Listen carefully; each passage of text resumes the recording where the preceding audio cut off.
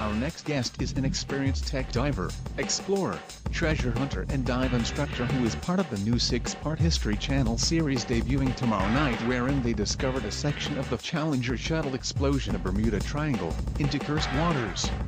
Please welcome Jimmy Gadomski. Hey, Jimmy, can you hear me okay? Yep, I can hear you, Johnny. I know. So I'm sure they told you I'm stuck in my house under the COVID restrictions for right now till I get a negative test. Gotcha. So I'm a diver as well, and I have some friends who've done some shipwreck diving in that same area. Because southern Florida, what was the biggest one? Was it the Etosha? Yeah, the Etosha that was off of Key West. Yeah, that was, and they did find some stuff. Did they get all of it? They're still pulling stuff up today from the Etosha. I know a couple guys that were down there and that were working the wreck at the time that they actually found it. And listen, as an underwater diver, and this is what you do. You identify wrecks, and you take a look. It's not always a pleasant business. I mean, there's a lot of money that you're looking at, and when people are searching for this stuff, I mean, it's kind of the Wild West underwater. People can get ugly. It can get real mean real fast. Oh yeah, there's a lot of politics involved when you get to the wreck hunting treasure side of it. We're not always after the treasure stuff. We're after wrecks to link stories behind why they sunk, and that's kind of the focus of what our show has been. But I've also done the treasure side of it as well, which is it can get ugly. Yeah, and you guys were out looking for a fighter plane, right? We were looking for the Martin Mariner, which was the rescue plane sent to find Flight 19, which disappeared into the Bermuda Triangle. And then the Martin Mariner went out searching for Flight 19, and the Martin Mariner disappears as well. That's all the targets we were looking for that day that we came across the Challenger. And so you're looking for these very specific planes, and all of a sudden you see this material that is not of the same era. I mean, you had to know pretty quickly that this was not the same. Yeah, I could tell that the structure that I was looking at was more modern than what we were looking for, but it looked very different because we have done many aircrafts and more modern aircrafts, but this was special. This was something that I could tell was not very common to see on the bottom of the seafloor. Now, of course, we're talking about the Challenger. It's when you were under the water on the initial dive, before you brought anything up, did you realize, or at least think you knew what it was, or did it take a few days? So that first dive, I had no idea what I was looking at because the visibility was less than 3 feet, and I could barely see my hand in front of my face at times, but I found this big metal structure that had all these little pads all over it. And when I was looking at it, I had a GoPro and I had my light, and you could actually see more of the footage after the fact. And when I was looking at the footage, I'm like, this is an aircraft, clearly something, but I don't know what we're looking at. And we had to talk with the rest of the team, and we eventually did a second dive on it and realized that we're looking at the Challenger. We need to, or not the Challengers, but something from space. We need to bring this to NASA's attention, and they informed us that we found Challenger. And is it in the same area that the explosion happened? Because I didn't feel like it was in the same area, that like it had traveled some. So it probably isn't far from where it's slightly outside of the Bermuda Triangle. So we were trying to follow the flight path of the Martin Mariner, and that's when we came across the Challenger, which is Central Florida area. Right, and I know it's not open. You're not going to tell people where because there's got to be more there, and you'd like to get it all. And of course, it's an important thing to try to get all of it that we can find. Yeah, and I'm not sure what NASA's initial plan is going to be for it, but I'm sure they're going to be out there pulling something up. It is a very significant find, and I mean we've been all over the place with this news. Now, tell me this. If you're showing the show, Jimmy Gadomski's with us. He's a diver for 19 years, and they have got a great show on History Channel, but they were the guys who came up, you've seen it on the news now with Challenger.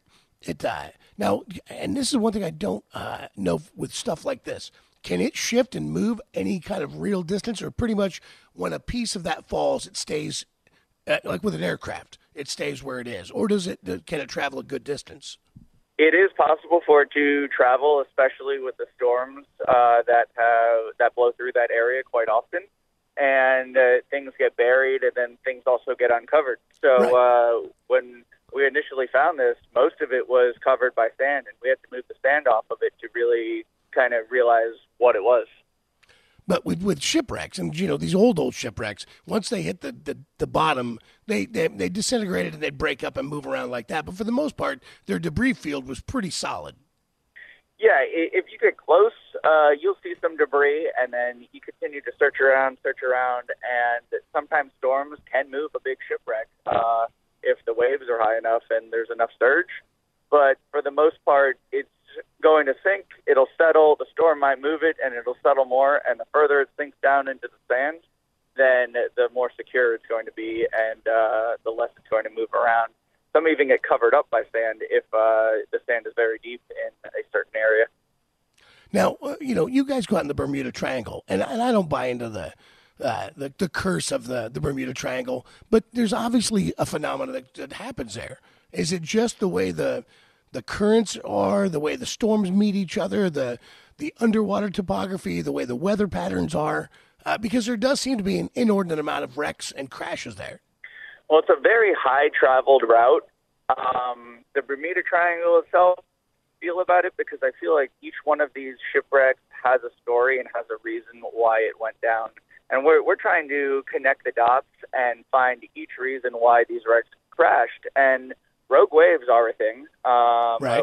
We have a episode on a rogue wave that took out a ship.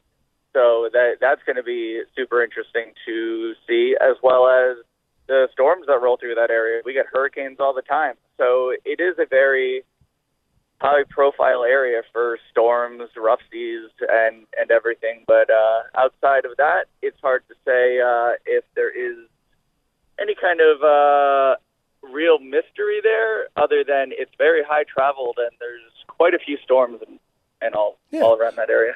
And people that, if you don't live on the ocean, they don't have any idea. The ocean is so powerful and so destructive and so unrelenting.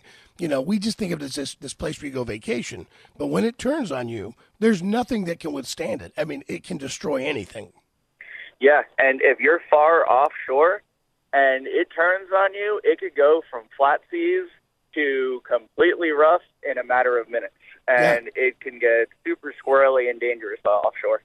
Now, Jim, just showing the show, Jimmy from the History Channel, his show, the Bermuda Triangle and the Cursed Waters. You've been diving for 19 years, and you're more historical in your diving. But have you ever been on a treasure? You said you've done a couple treasure hunts. Have you ever found anything significant, something that you went, holy cow, this is really something?